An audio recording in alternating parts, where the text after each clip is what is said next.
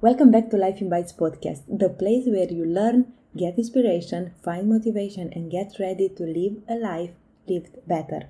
Here we talk about holistic lifestyle, which means physical health, emotional balance and stress management, mental health and mindset, relationships, soul and spirituality, money and career. I'm Cristina Popescu, the host of Life in Bites podcast. I'm a wife, mother of 3, holistic coach and stress management strategist. My goal is to help you free yourself for the need of being perfect and instead embrace life one bite at a time in just the right amount so you can enjoy, live, rest, and love the way you choose. I have with me today a dear friend, Fred Stover, a father, pastor, and veteran from the US Army. After he retired from the Army, suffering from PTSD, he tried to commit suicide several times. Fortunately, he survived, got saved by God, and became a Christian. He moved to Romania as a missionary. He started Pregnancy Crisis Center and saved lives of many, many babies. He still lives in Romania and he seems to love it. Our goal is to give you hope in case you battle mental health issues like stress, depression, anxiety, PTSD, or if you think or plan to commit suicide. Our only goal is to give you hope and let you know that you are not alone. Do you know someone who suffered? Send them this podcast. It may be the very thing that saved their life. And when we say that, as survivors, we know that sometimes it takes one click or one person to save someone's life. And help us to know you listen by subscribing, leave a comment and a review. And we are looking forward to meet you in the comment section. So let's begin. And now we're going to talk about our fears. Well, are we going to talk about fears? This time we are going to talk about what is about hurting someone's feelings and not telling the truth or just telling nice things because you don't want to hurt feelings of someone. When it comes to mental health and mental wellness and relationships. Because as far as I see, every time when I have to have conversations with people, tough conversation, people tend to protect me because I was depressed and I have post-traumatic stress disorder, and somehow people think that I'm too soft to take it. Why is that? Let me say first that it's not that they think you're too soft or too weak to handle it.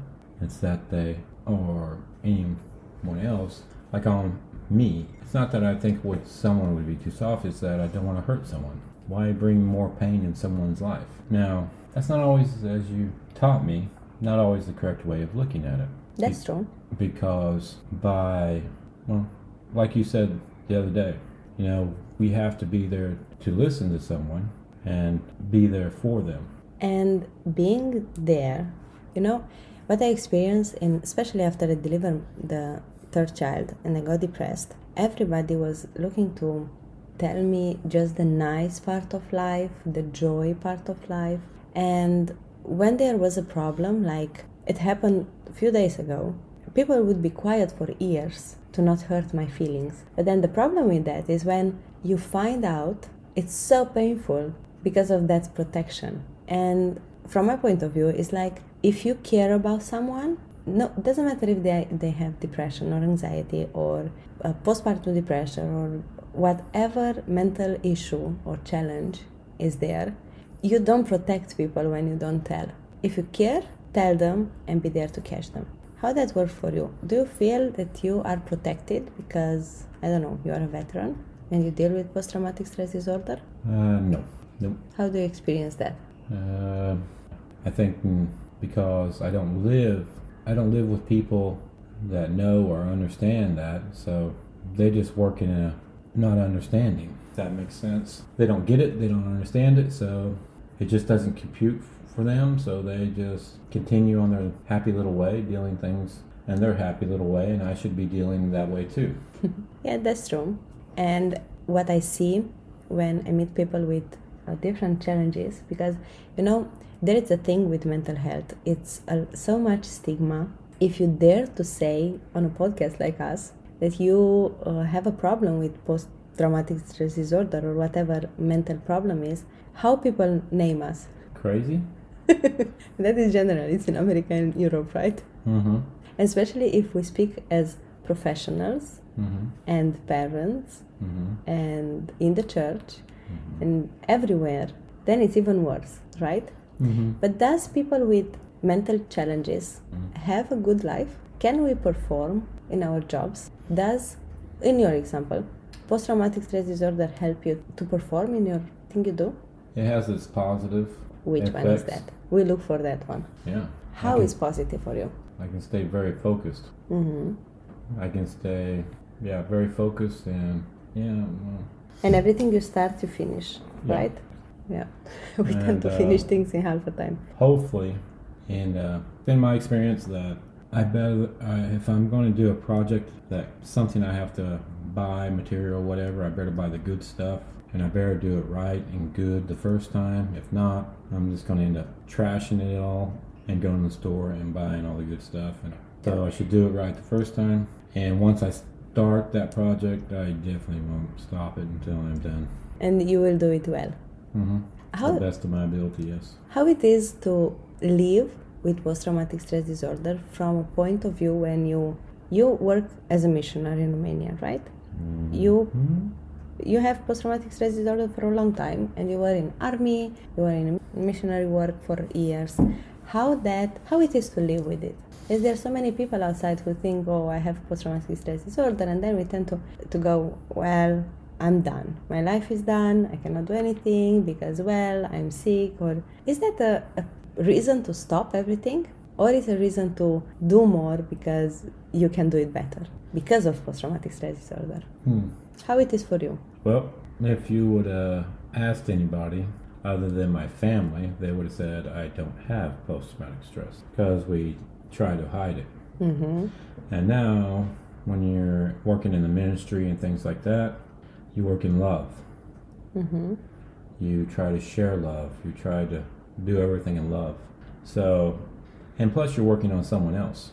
So that's, one of your favorite things, Let me forget about myself and let's work on you. And we are really good in that. Yes. That's our powerhouse. So that's how Christianity or any other religion, or I would think for somebody with post-traumatic stress, is I'm not working on myself, so, that scripture in the Bible where it says, remove the plank out of your own eye, then you'll see clearly to remove the speck in your brother's. Well, I just try to work on that plank in my eye and try to help my brother with the speck in his eye. Now, I know that plank is still there in my eye, which is good. Yeah. Because you want to please God, then you humble yourself before God. You know that you're a broken vessel. And having post-traumatic stress disorder, it's a daily living proof that you are a broken vessel, right? And that has plus and minus, because there is, as with me, it's like this. I know my vessel, that I am a broken vessel, but I also know that I can perform from that point and see the pain around and the needs, the emotional and mental needs around, because I am a broken vessel. So that keeps you under the authority of God and the, all-knowing God, and you just know that you have both. Yeah. Well, we were talking earlier about that friend of mine, Ruben, and his daughter, Sophia, and how she's a 1-year-old trying to walk off a curb, and he was holding her hand, walking with her. And it's truly a picture of God. Here you have this very tall Dutch guy and this very tall little baby walking hand in hand, and she's walking off a curb that most of us would think, wow, that's, just so small.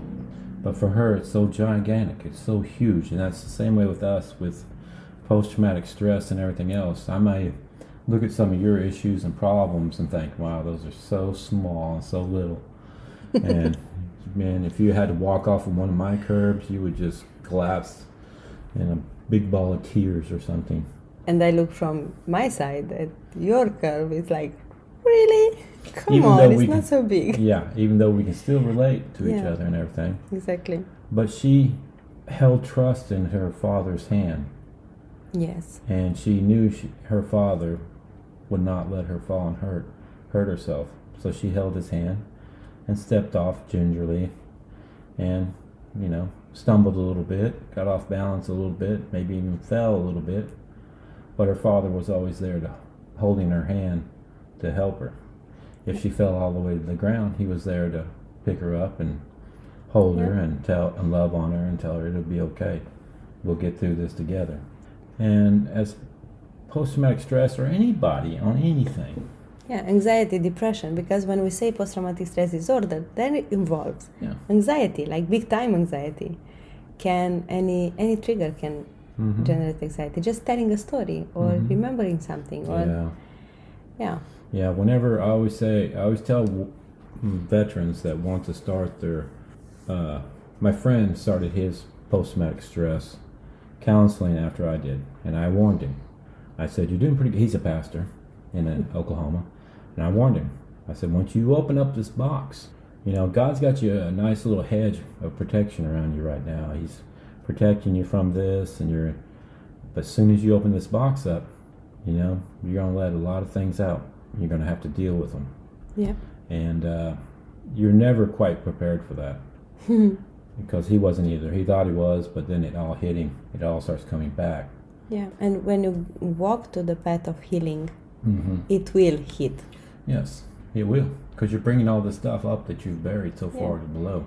Exactly, and burying, it's easier than facing. It is. And walking through it. But we have to remember that through this podcast, through this relating to each other, we can help each other. But we have to remember that there is a Father that has a hold of our hand all the time. Even if you don't believe in God.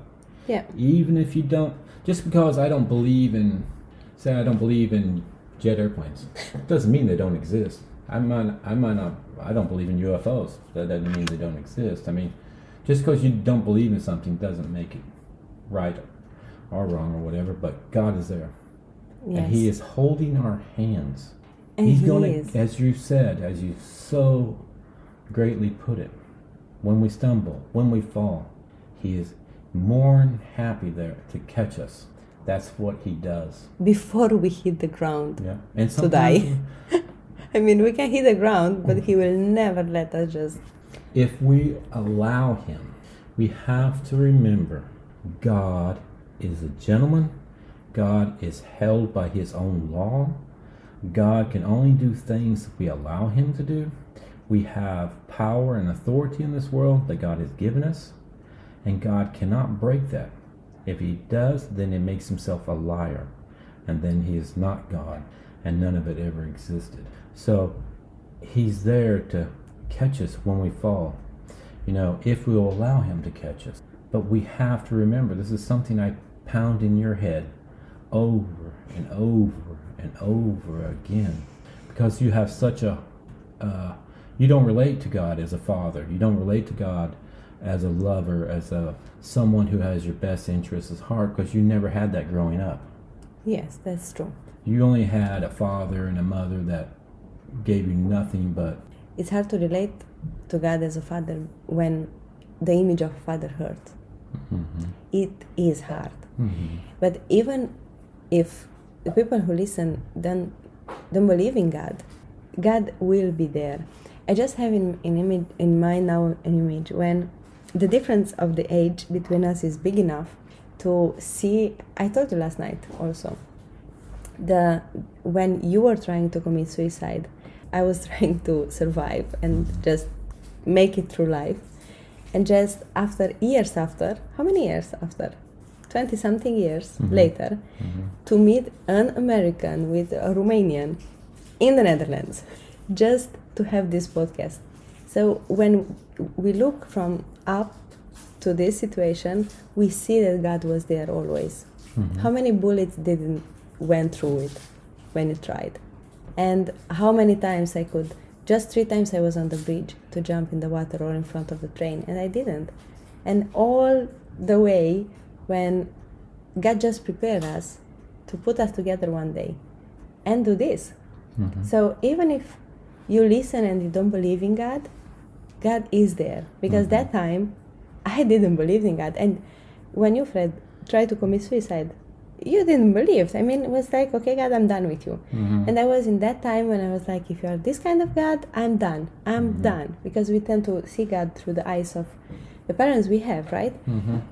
And we were in the point where we were both of us done with God, and still, He was there till the end, just because we're done with Him doesn't mean He's done with us. Exactly. That's a really good song. God's not done with you. Yeah. No. He's not. He's never done. It doesn't matter what you believe. Yes. Believe or don't believe, it doesn't matter to Him. He still loves you. He's still there. Yeah. And He still believes in you, and He still wants to do as much as He can for you. And He will still put people in your path to help you, to protect you. Thank you for being with us today. Don't forget to hit the share button and share this episode with your friends. Subscribe to be the first one who get to hear the next episode. And if you listen to my website, I'm waiting you on Life in Bites community. Let your email address there so you can be updated with the latest tips on how to be healthy in a holistic way, from body to mind, soul, and relationships. And go in the description below. Look at the contact information and connect. We are looking to see you again in the next episode of Life in Bites podcast.